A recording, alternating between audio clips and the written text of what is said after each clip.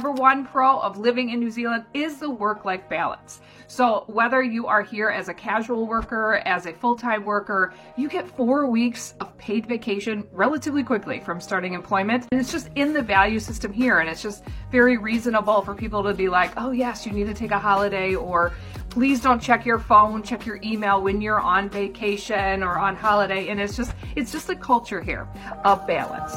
And it's just ingrained in everybody, and you don't have to feel bad for asking. You don't have to feel like, oh, I can't take any more time off, or whatever. It's okay.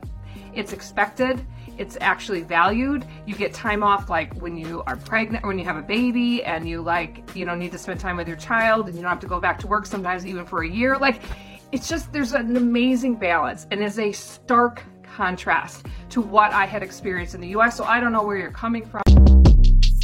Shortcast Club.